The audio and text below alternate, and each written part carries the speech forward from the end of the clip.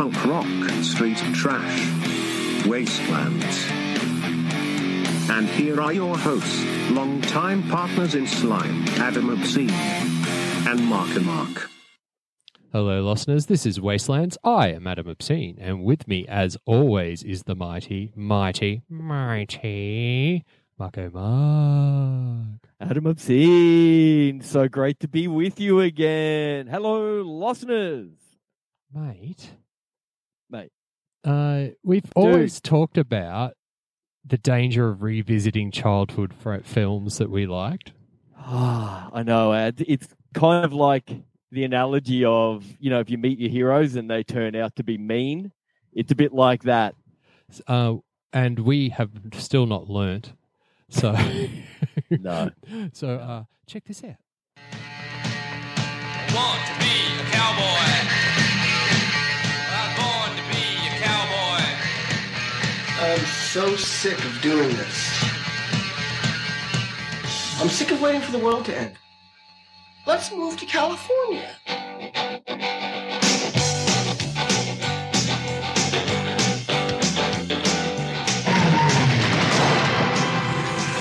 City boys. Hey, man, we're not looking for any trouble. We are.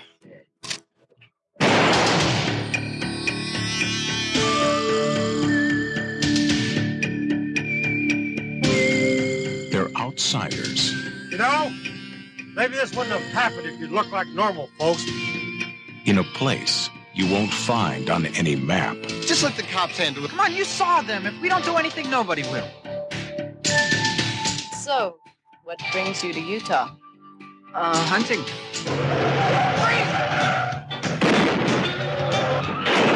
You are dealing with the son of a New York cat, private. So, dude. Yeah. We're going to talk about the 1987 80s classic Dudes. I just realized it's got National Lampoon's vibes ads. Yeah, It's that got last little bit, the Holiday Road sort of ding. Holiday Road. Yeah.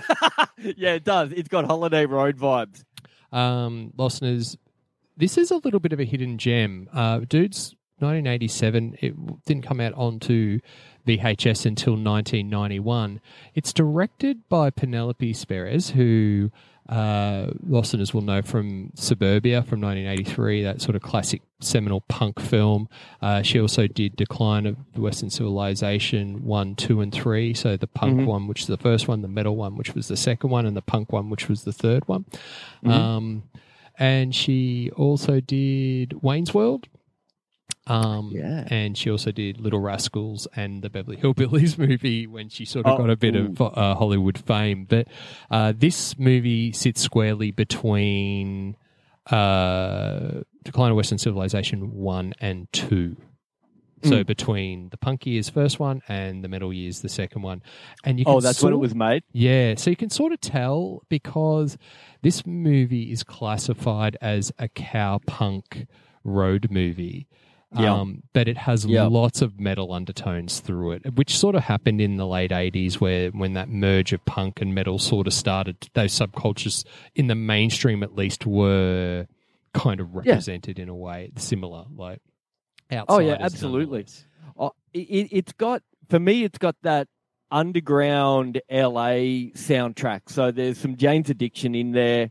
It's kind of all those bands that morphed from like the LA punk scene and like your TSOL kind of vibes. It's got like a cross between death punk and underground glam and Jane's Addiction. Yeah, and I think to point to that, the opening scene is of these punkers in a club with the Vandals playing. And it's actually the Vandals in New York City. In New York City. And that's interesting because this brings us around to the premise of the film. It's three punks which have had it with the New York punk scene, and they're going, let's go for the sunny shores of the West Coast and go to LA. Because as we just heard, they're sick of sitting around waiting for the world to end. Yeah, and that's probably what they were feeling at the time. So it was picking up on the sentiment of probably what punkers were feeling at the time. Penelope Spheres has actually picked up that that sort of vibe, and she's put it into this film. So this film wants to be serious, wants to be a serious road movie, but suffers probably a little bit from a comedy lashings that just make it a bit cheesy. But that's what happened in the 80s, right? Like, yeah. Oh, yeah, yeah. Like I said, it's got that National Lampoon's kind of, humor in it. It's a bit. There's a little bit of slapstick. There's a whole lot of wow jokes. It's good though. One thing that impressed me straight away was that the punk characters were written really well. They were like sensible guys. They had heads on their shoulders. They were a bit stupid, but they had heads on their shoulders. You could sympathize with those characters. And by 1987, punks were like the dumbass breaking bottles on their heads, kind of like the dumbass henchmen or the dumbass like street urchins. Like think of like even though it was made later, like Escape from LA and Escape from New York, like they were always the dumbass street urchins. But in this, because of who's in it and who made it, they're some of the heroes. The punk kids, the punk kids are actually just like normal people. So the victims turns heroes. So the three punks that we're talking about, so one of them, it's funny when you look back at it. So one of them is John Cryer. So John Cryer was Ducky in Pretty in Pink. He was also in that 2.5 Men. Yeah, he was. Alan. So it also had Daniel Roebuck in it, who plays the character Biscuit. So he was in Project X and a couple of. I think he actually played Jay Leno in that that movie that came. It was like Jay Leno.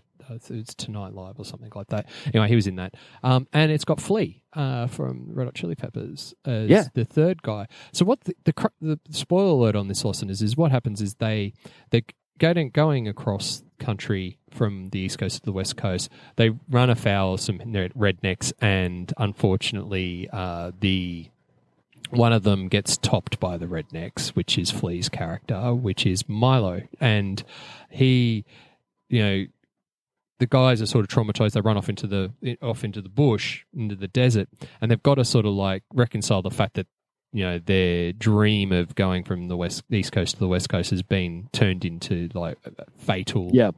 And it's quite brutal, like the whole bit. The bad dude, Missoula, who is sort of like this redneck. My mic just hit me on the chin and fell down. Oh, look out! This redneck. This redneck. The like kind of leader, and he's played, and it's really cool because this guy is actually played by Lee Ving, who is the lead singer of Fear. Oh, he's so good too. Lee Ving is awesome in this, and I think it's like his character. He's a badass dude, and what's so cool about it is that he is actually a renowned punker who is actually responsible for becoming a redneck and hunting down the punkers, which is like, it's like, really... it's great. And like you pointed out, Ads, like Flea played bass in Fear, and like they would have all been really close mates. And it was great seeing him be the bad guy, and he did it so well. He did like, he was so like awesomely evil in it.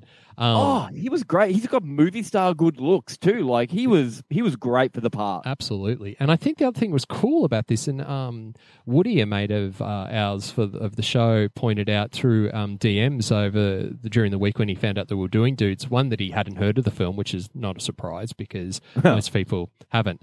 But the other thing is then he'd been listening to a podcast with the guys from the Bronx, and they were interviewing Lee Ving, and he was talking about that in his early years, he actually, with two other mates, jumped in a van and travelled from the East Coast to the West Coast to start a punk band. So there's a little bit of an autobiographical sort of like component to this. I don't know if Penelope and Lee had conspired on this, but they definitely did work together on Decline of the Western Civilization 1, which Fear has a fairly big role in that documentary. So, so I'd like to think great collaboration. I think that's sort of, but I think the great coming of age road trip is kind of like a standard across lots of subcultures, and it's just this is a modern day contemporary Western, which is chucking punks in the middle of the show. And you know what? It's funny that you say modern and contemporary, Adam, because this film came out in 1987.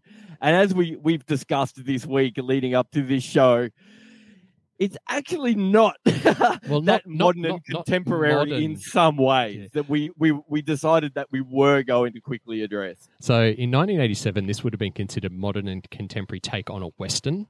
What we would consider this now is a cringe-worthy treatment of First Nations people. Yeah, and the reason why I say this, there's listeners. This isn't about shit canning the movie. This is just about how far things have actually come in our tolerance around way that we represent stereotypes and people in society, and particularly people of First Nations cultures. The element of this, and I can see what it's like. Biscuit is a Mohican punk. Yeah. Now the whole word Mohawk obviously comes from First Nations American people. In it, I can see what they're trying to do is that both Grant, John Kyle's character, and Daniel Roebuck Biscuit have sort of visions or dreams. And so Grant dreams of a Tom Selleck-looking cowboy, who doesn't, and Biscuit dreams of being a First Nations warrior who was involved in a slaughter of the Confederate Army. Yep. And at that point, I go, okay, I can get it. Reincarnation, putting yourself, past lives. And so this sort of gives him motivation to move forward. What I can't cop now, and this is when we touch back on things that are different with, when it was okay. It was, we sort of accepted it when you first saw it, didn't even put an eyebrow.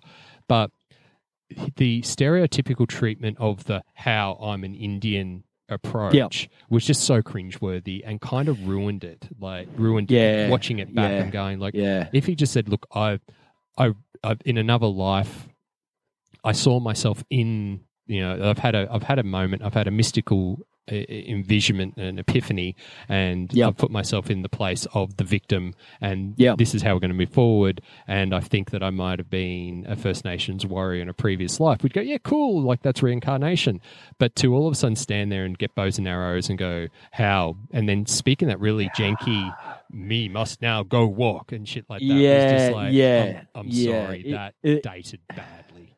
That's not good. And that's what we were talking about at the head of the podcast about rewatching movies that you were too young to sort of get back then, and coming back now and going, I wish that wasn't not in good. It anymore. It's like, because there's so much good about it, like that the sort of coming of age, like it's a Western revenge films clearly. It's got an Elvis impersonator in it that is called the Dare Elvis. Daredevil, and he's like a rodeo Elvis clown, like hilarious. It's got some great punk rock music. It's got some great lovable punk rock characters. It's just got a really misstep in the current eyes, in a 2022 current eyes, of how you actually deal with cultures. And look, you can forgive it or you can shit can it. I'm not into cancel culture. It's just worth making a full stop point to say, look, it was of its time, and this film is not guilty. Is guilty by time, looking back on it. It's not. We're not going to dwell any more on it. But it's no. It would have been done this occasionally in our films that we watched in the 80s, right, Mark? Sorry, mate. We do find it sometimes when we watch these films in the 80s that this type of stuff pops up. Oh, yeah, it does. It does. Things have thankfully changed a lot. And like you said, Ads, I agree. I'm not into cancel culture. It's a thing that came up when we rewatched the movie. And it's good to talk about that. It's good to talk about how things have changed. And even in a movie like this, where you can just you kind of know that no disrespect was consciously meant. Yeah. But also, times have moved on, and it's glaringly obvious now that is quite disrespectful. Having said, if they could cut all that out, if you could just edit that out, it would still be a great movie, because it's a revenge movie. And it could have done without the cowboys and Indians, quote unquote. It was almost done for theme to slapstick, it, you know? wasn't it? It was almost like a slapstick style of lightheartedness. But if it's a revenge western, you don't really need that. Like it's just. No. And I think it's interesting though because Penelope Serres, she touched on the native First Nations American people in the Wayne's World films too. In the second one. Yeah, when it talks about it's got the classic ad from the States where you're polluting the oceans and the crying First Nations man, and it was for comic effect, but it was done slightly more tastefully. So it's like, but as you said, there's obviously a running theme, and she was always there was always this running theme in Decline of the Western Civilization of the connection of subculture and primalism and tribalism, and making a connection of how punkers are a suburban tribe, and there was always that drawing back to that primal tribalism that was pretty big in the 90s as well, which, how many dudes got tribal tattoos, and now we look at those tattoos and go, oh, it's cringe, like... The timestamp. Yeah, it's a timestamp, tramp stamp. And I think that this film suffers from that time tramp stamp. Yeah. It's got a great big... culturally inappropriate tramp stamp right in the middle of it, and it's really hard to sidestep around it. So, but look, it's if you check that and go, okay, this is when it was made. This is what it was not done maliciously. It was just a part of 1980s storytelling. It was done for Holiday Road style National Lampoon's comedy, which. Look, to be honest, I can't even really remember it when I first watched it when I was younger. Like it was so non an issue at all. So it's so kind of funny that now, all these years later, it is such an issue. Yeah, and we've read into it a lot, And you're right, man. A couple of weeks ago, listeners, I got this flu that's going around Australia, and I was at home and I was off work, and I texted Adam and said, mate, have you got any recommendations of movies that I could watch while I'm recovering? And you sent through a great, listeners, I wish I could show you the screenshots, the whole list of movies. And you when you sent me the link to Dudes, you're like, this is my favorite 80s movie. I'm like, okay. And then you rewatched it. And now we've come to these conclusions. Yeah. It's kind of funny because it's a great late 80s road movie. It's supposed to be funny. It's pretty shallow. It is really shallow. It was made to be kind of shallow and goofy and National Lampoons. But now it's amazing, man. It's like, don't meet your heroes. Gone back and watched it, and it's like, oh, fuck, we've discovered this. Yeah, and because I hadn't... I sent that in that list thinking, cool, Mark, check this out. And then I watched it again and just went, oh, we've got something to talk about here. Yeah.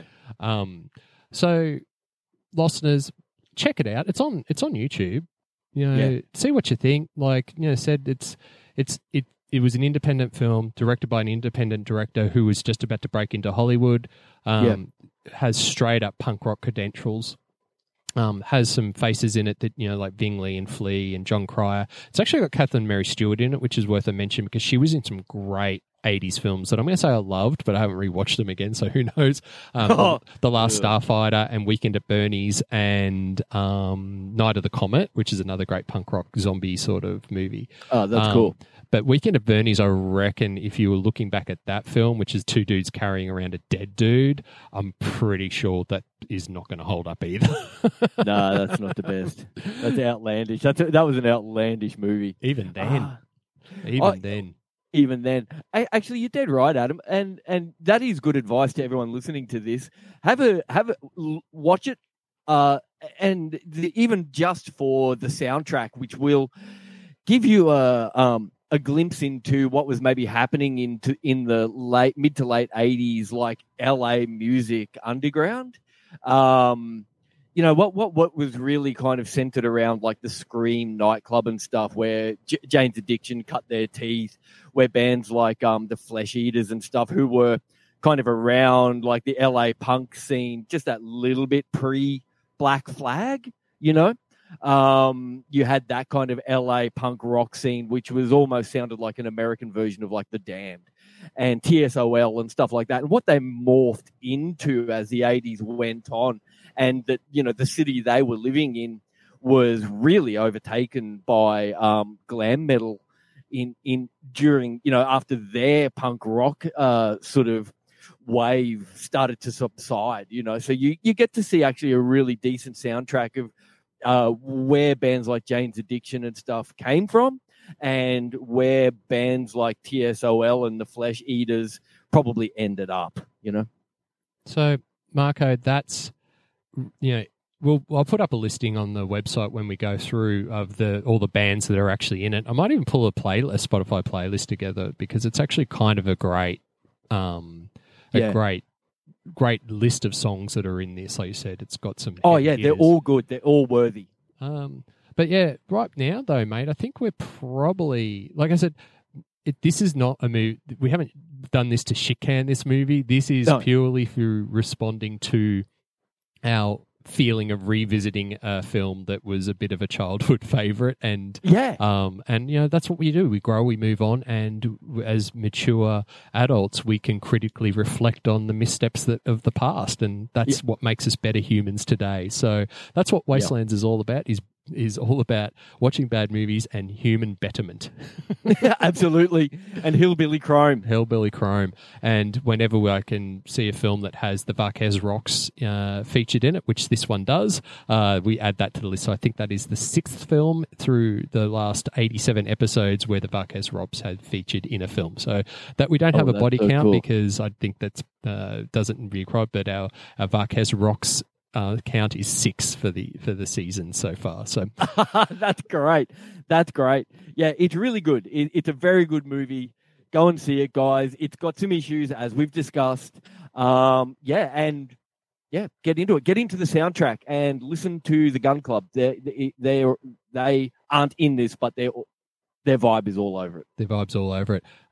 So, listeners, you can catch us on all the platforms. Search Wastelands Radio Show. Go to wastelands.com.au, direct to the source to get your streaming goodness and all the other bits and pieces. We're on the socials at Wastelands Radio Show, or on Twitter, which is Wastelands RS. Drop us a DM, drop us a message. Let us know what you think. Comment, subscribe away, like, rate, all that business. Mark. Yes. I know we've got some sound issues possibly coming through on here. The saltiness of the sea, which is getting into our power supply while we're floating in the middle of the Tasman. I know, our pirate ship. Our pirate ship is full of salt. So, listeners, please forgive us if there's a bit of buzz in the background. But right now, is there anything more you'd like to add? Listen to more Gun Club, and it's good night from me. And it's good night from him.